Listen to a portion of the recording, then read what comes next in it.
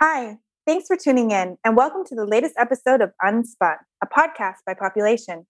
This week, we're going to talk about everything cotton with Marzia Lanfranchi of Cotton Diaries.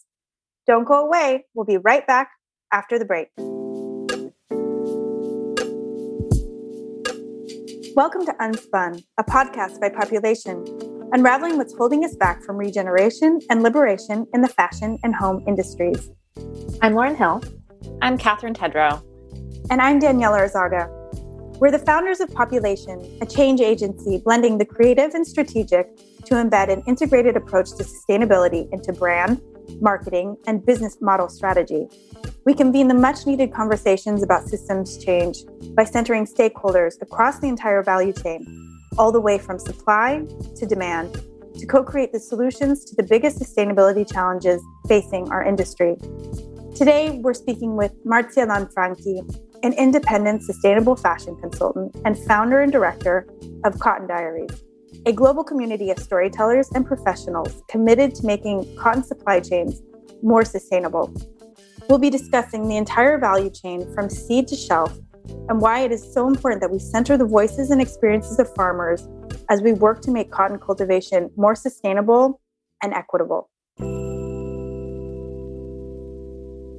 Hi, Marzia. Thank you for being with us today.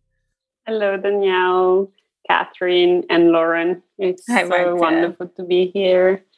First question. You are in a really interesting space in the industry, specifically for cotton and denim. How was it that you came to occupy the space that you do? And what does it look like from where you're at? So I actually think about it sometimes, how I came to this space, because sometimes it's just instinct. And then I just go with the flow. But I think the basic principle that drove me to where I am at the moment are, one is curiosity, and the other one is restlessness. I cannot stay in the space where I am without understanding what's next, and really deepening my understanding of the supply chain, the system I live within, and actually, even at a personal level at large. So long story short, I graduated in fashion design. And then while I was doing my study, I came to the realization that this fashion system is quite unhealthy. And so in my quest to understanding where my best position was, I covered a number of different roles. And the last one before founding Cotton Diaries that you mentioned, it was within quite a fairly large retailer in the UK. And I was doing these sustainable cotton raw material strategy. To put it in CSR terms. And I was behind this desk doing all these numbers, like what certification should we get? What is the best strategy to have sustainable cotton? Big Excel spreadsheets, and talking a lot to my sourcing team, etc. And then I realized that I had never been on a cotton farm, never ever got in touch with a cotton farmer. And I was working in the fashion industry, had been working at the time for, I think, over 9 years, or 10 maybe even. And that, I think, was the turning point that made me feel like there was something wrong if I were in a good position to do a raw material strategy without even knowing that raw material. And so I quit my job. And because after 7 months actually of trying to understand if I could within a company, doing a better role, understanding and going on the ground to understand what we were actually talking about when we were talking about sustainability, I understood that the only way to do it was to just quit and pack my bags and go on the farms. And so that's when you mentioned that I met farmers across the US. That's when I did it back, I think was 3.5 years ago. I went to live and work with some farmers, as well as at the time filming and interviewing them. With some of them, I tried to work with them and stay within their farms. And then with others, I just interviewed. And I interviewed also a number of agronomists, seed breeders, and anyone that was within the cotton supply chain that I haven't heard of. from before. Both like organic farmers, Better Cotton Initiative farmers, conventional, anyone in between. I was just curious to find out what sustainability actually meant on the ground from the field. And yes, and you asked, what does it look like from where I sit? Oh, and actually right now, like I should mention it, I came back and I actually traveled across different countries, not just the US. I visited cotton farms in Burkina Faso, Turkey. I've had contacts with farmers globally in India, Brazil, Australia, etc. So what it looks like from here, it looks sometimes very overwhelming because the amount of challenges that people deal with across the globe it can sometimes be overwhelming, but it's also very inspiring because I keep listening to people that are enacting change some way to the extent that it's possible for them, and they come up with real solutions that are viable in the geographies and the systems that I operate in. And so it makes me really inspired. It's not just sitting on a desk, like behind a screen and talk about what you wish to do or the change that you want to see in the world. And I actually get to speak to the people that are enacting that change that I want to see. So it is very inspiring from here. So inspiring. I mean, for all three of us, that's kind of why we are doing what we're doing, is we don't want to be just sitting behind the computer screen either. And we're not quite to the like going to the farm level of that dream, but someday soon, hopefully. Can you talk more, Marzia, about just the system of cotton from seed to shelf and the different organizations and different stakeholders and leverage points in that system? Because you already talked about having a systems lens. That's kind of how we like to propose the problem and solution on the show. Yeah. If you talk about supply chain, I think it's easier to describe than the system. Because I like it that you talk about systems and not just supply chain, because that's what we should be looking at when it comes to cotton. If I were to describe simply the supply chain, is that you have seeds. So you're most likely to have some seed breeders working on it, or big agricultural companies that provide inputs. Then you have the farm. Then you have the ginner. And the ginner is, I don't know if oftentimes when I mention gin, people think that it's a drink, but it's actually the facility that cleans the cotton and provides and separates the lint from the seed. So the lint is what we then will turn into the fiber that we use for fashion. And then when we go to the fashion supply chain, then we go to either a trader that will trade that lint, or if it's direct, which often is not the case, we go to a spinner, and so on and so forth. I think I should stop there because we all know the rest of the fashion supply chain. But then if you're actually talking about the cotton supply chain, it can go into our food, because then the seed provides seed oil for a number of food products, or it can be fed to cattle. So that's part of some other, like another supply chain stream with cotton, because often we also only think about the lint and not the seed, and we think about cotton as a non-food product, which in a lot of countries is categorized as a food crop. I didn't know that, actually.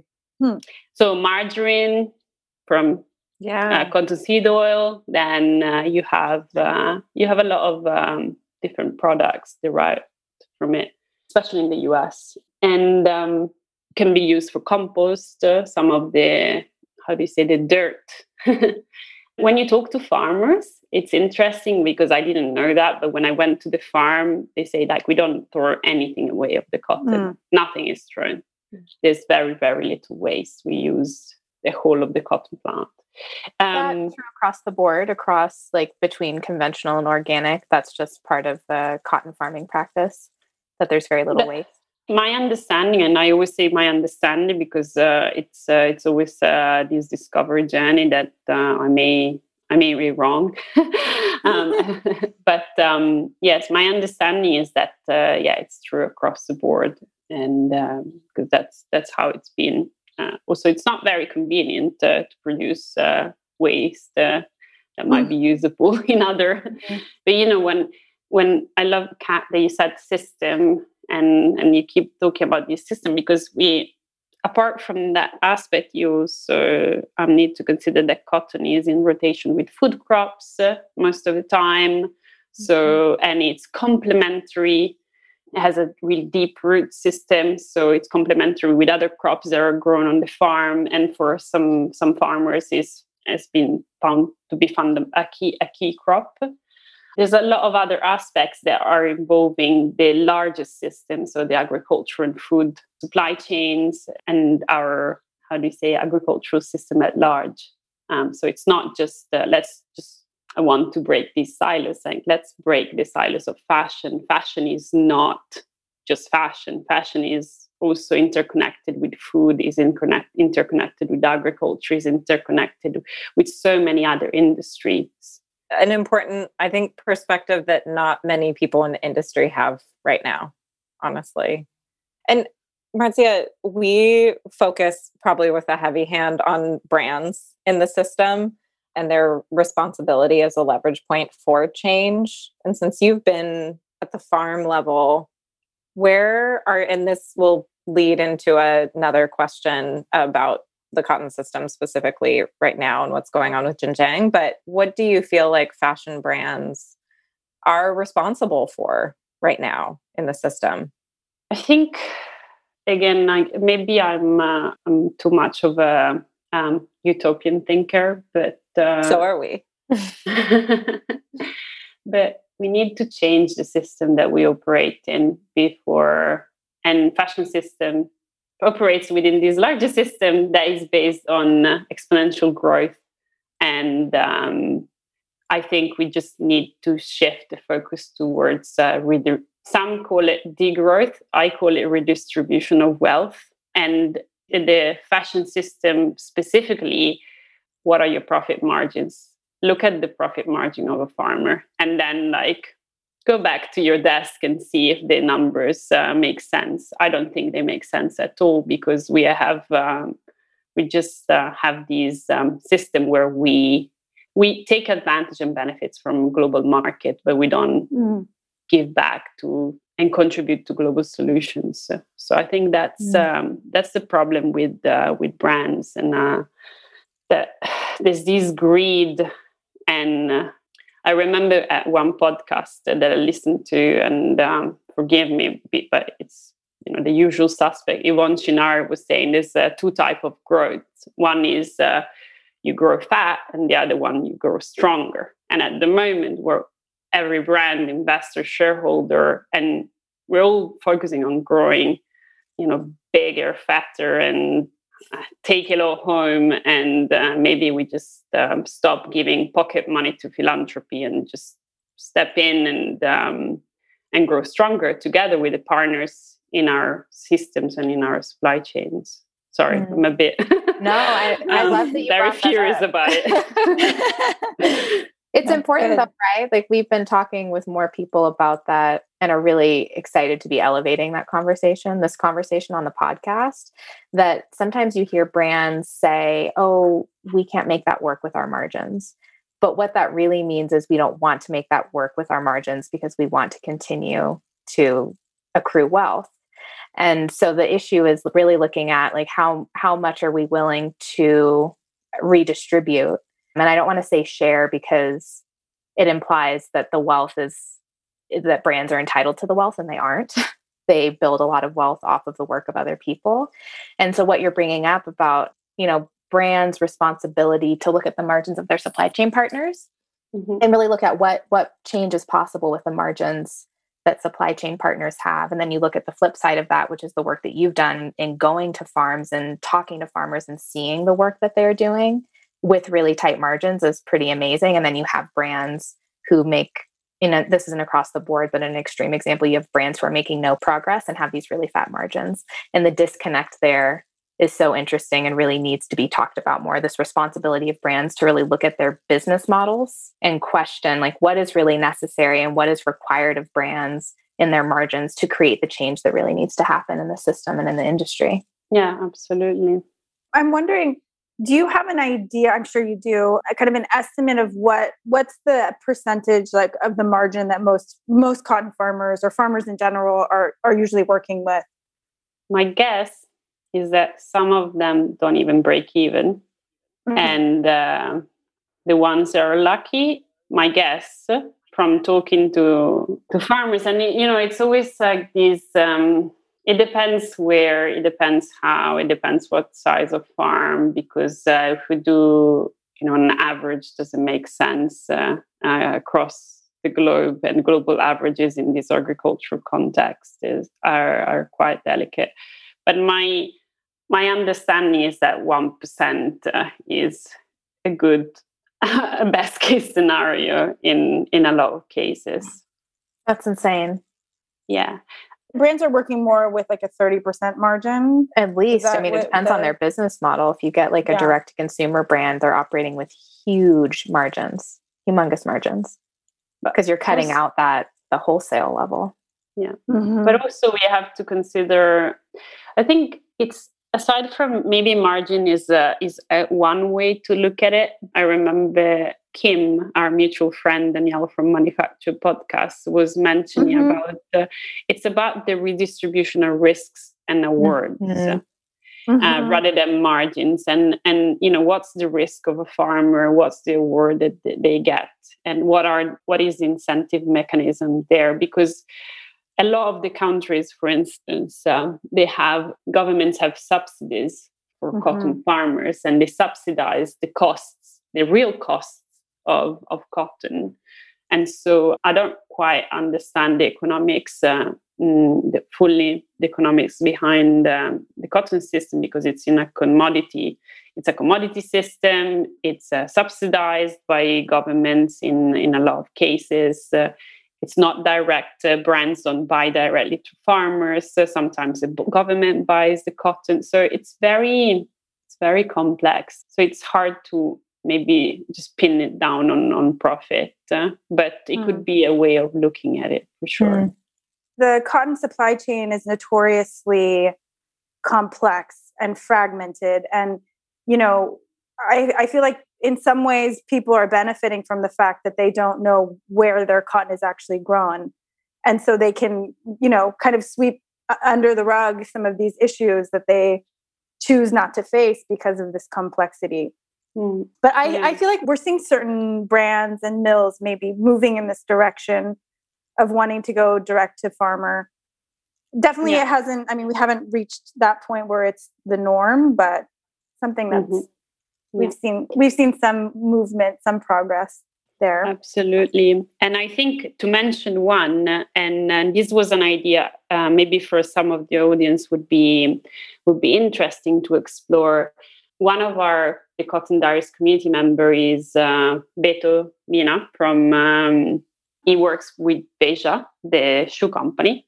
And they have what they've built into their model is an agricultural budget. And with that agricultural budget, they're able to support agronomists, people over there in the communities that they work with that, accompany these communities with extension services, understand what the real needs are on the ground, are in touch with that community, and can really build strength. And, I think do you source cotton? Do you have a marketing budget? Why don't you have an agricultural budget? Do you have a marketing budget to put the whole campaign around sustainable cotton and claim that your products are 100% sustainable? Then you should have an agricultural budget, because I don't believe that your products are 100% sustainable until you know where you source your cotton from, and you know the real risk, the real problems, and work on these solutions. So I think there's a very few brands that are looking into that, and I take my hat off for the ones that really stepped and did something towards towards finding out what the real problems were in their supply chains and are committing with their partners to solve it.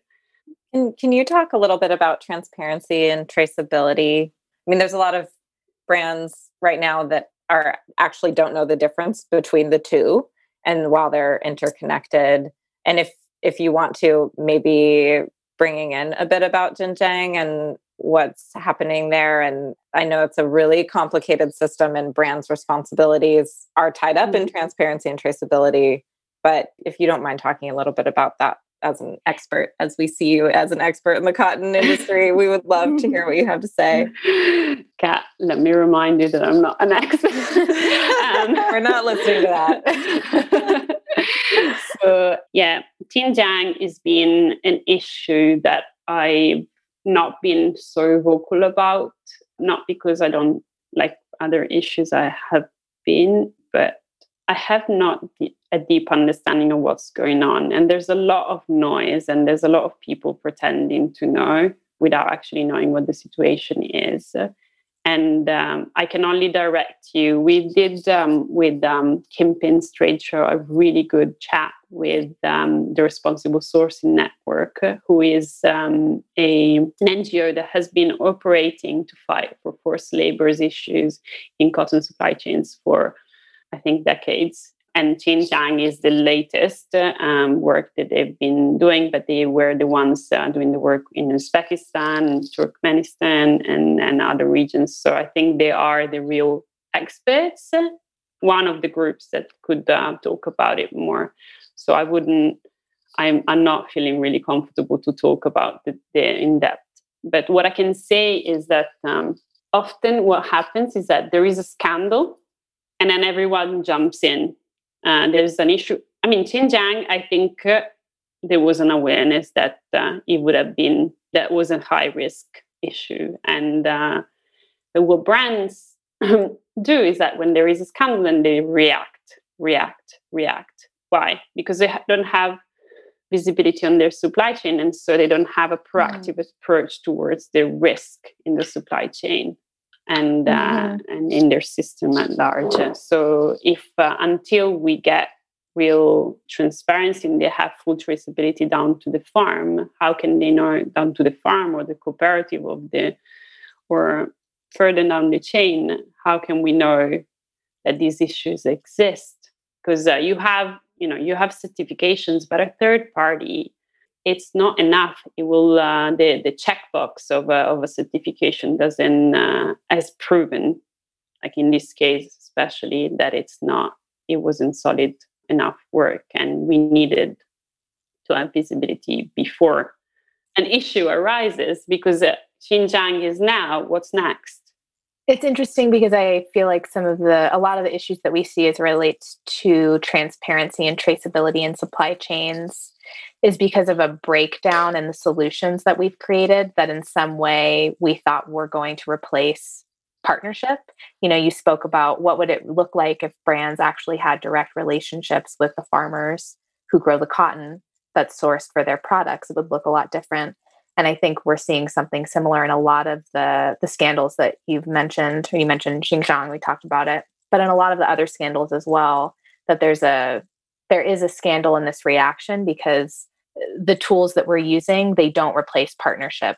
But because there are these large organizations operating at scale, and it does take more time and more investment to actually have a partnership with someone than it does to have a certification where they're monitored through an auditing scheme, that breakdown causes the reaction, but then we kind of replicate the same solutions that are generating the scandals in the first place. Like, would brands be reacting differently if there were enough transparency and traceability in their supply chains that they had partnerships throughout their entire supply chain in cotton, that they had a clear understanding of what was going on? And so, as you mentioned, they're addressing the risks versus not knowing and treating our standards and certifications as good enough. They have a place, but I think sometimes we put so much weight on solutions that we don't see how much we need to pair activities. Like, partnership should always be a part of our sustainability strategy.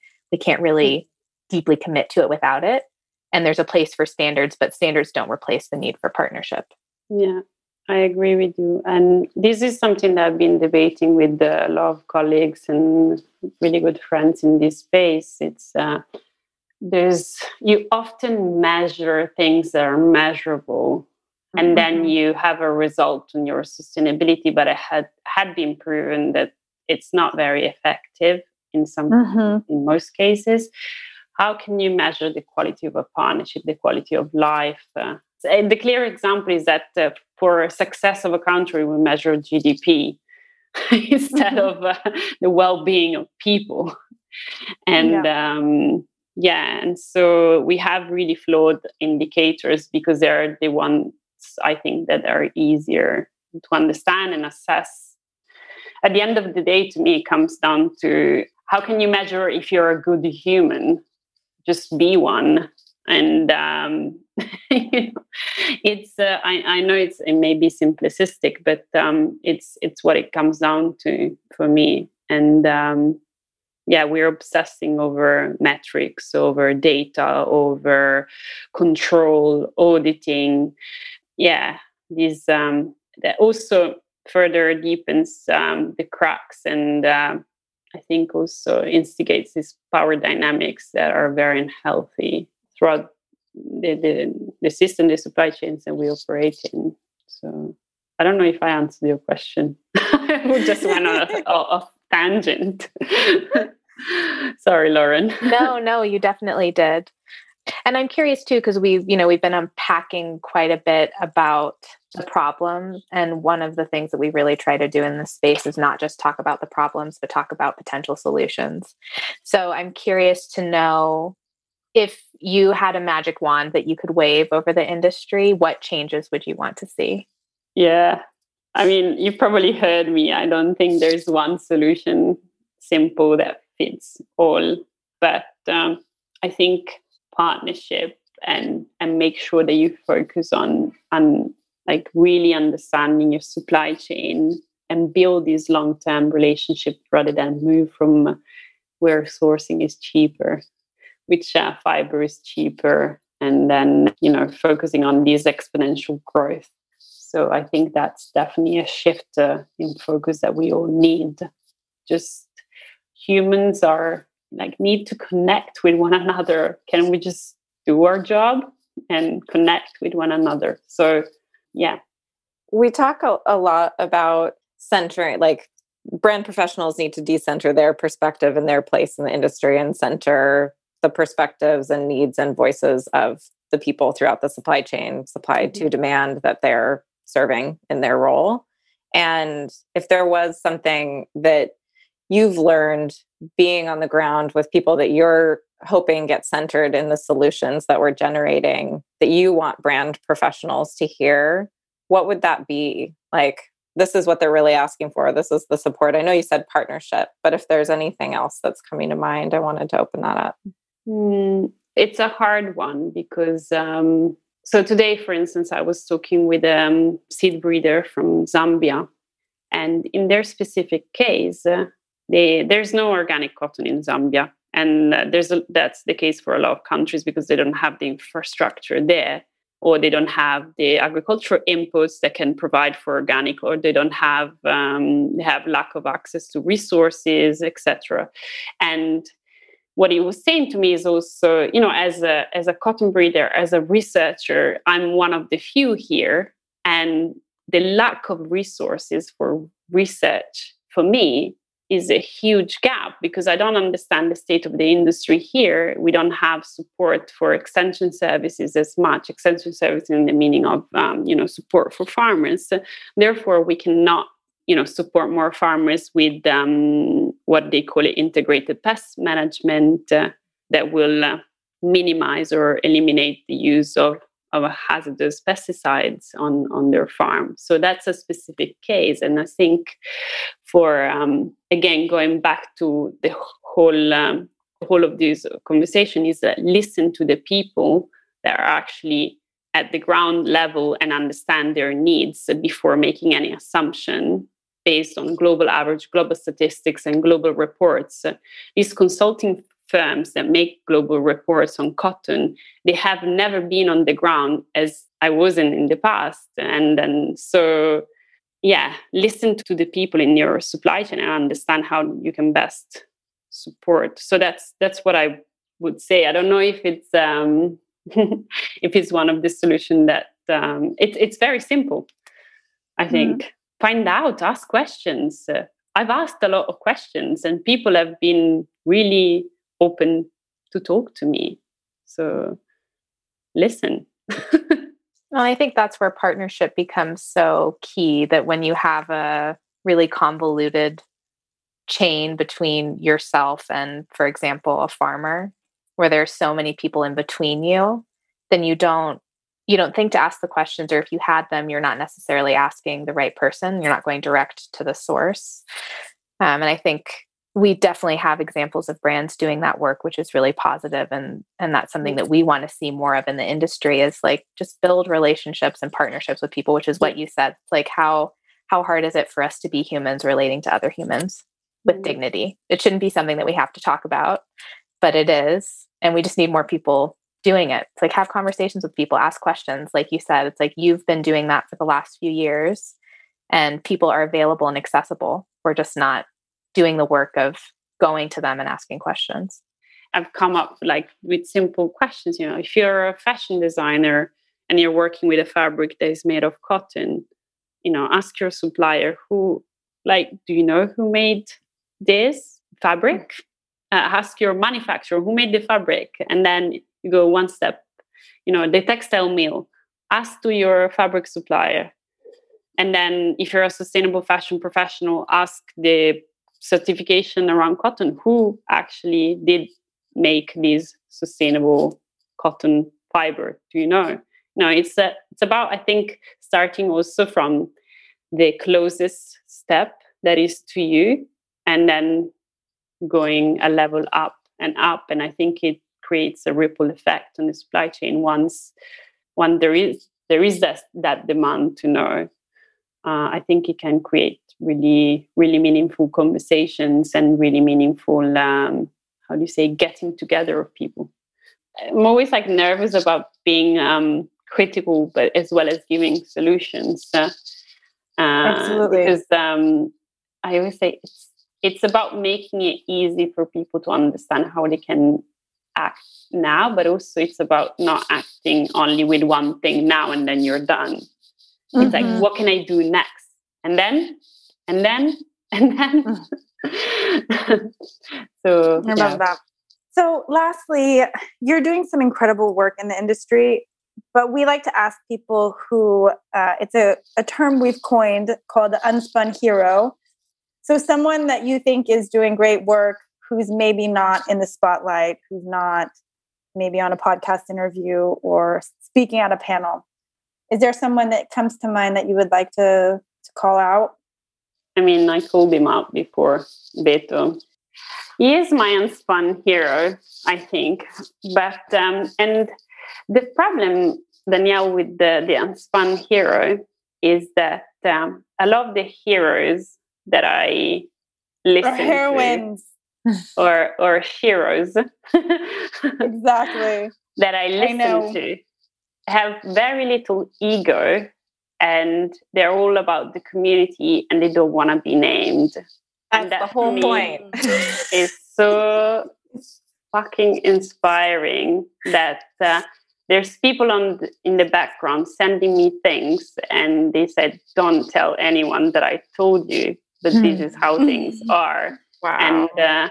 And I think I love the fact that as Cotton Diaries, we can use these tools for these quiet heroes or however you want to call it, to bring issues that normally on your everyday role or within your organizations you can't really speak up for, and because you're wearing a hat, and so it's very difficult for some people within companies to say what's or not just farmers. I'm talking about a whole set of people that work with farming communities, but they can often are strict and tied to politics of the sustainability.